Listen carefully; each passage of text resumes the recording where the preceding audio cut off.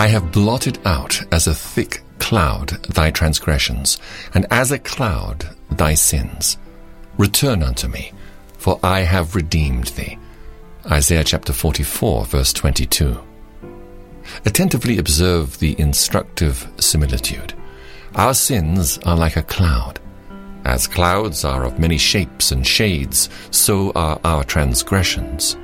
As clouds obscure the light of the sun and darken the landscape beneath, so do our sins hide us from the light of Jehovah's face and cause us to sit in the shadow of death. They are earth-born things and rise from the miry places of our nature. And when so collected that their measure is full, they threaten us with storm and tempest.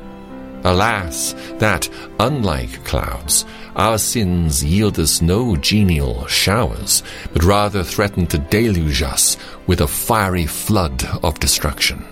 O ye black clouds of sin, how can it be fair weather with our souls while ye remain?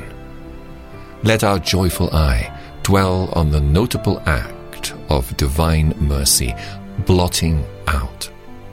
God himself appears upon the scene, and in divine benignity, instead of manifesting his anger, reveals his grace.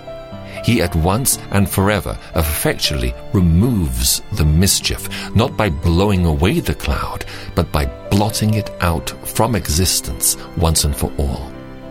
Against the justified man, no sin remains.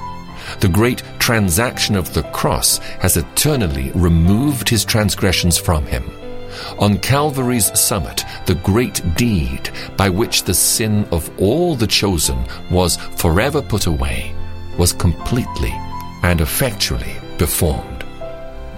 Practically, let us obey the gracious command, "Return unto me." Why should pardoned sinners live at a distance from their God? If we have been forgiven all our sins, let no legal fear withhold us from the boldest access to our Lord. Let backslidings be bemoaned, but let us not persevere in them.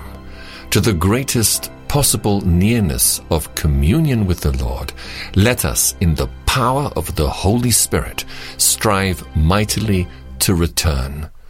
O Lord, this night, restore us.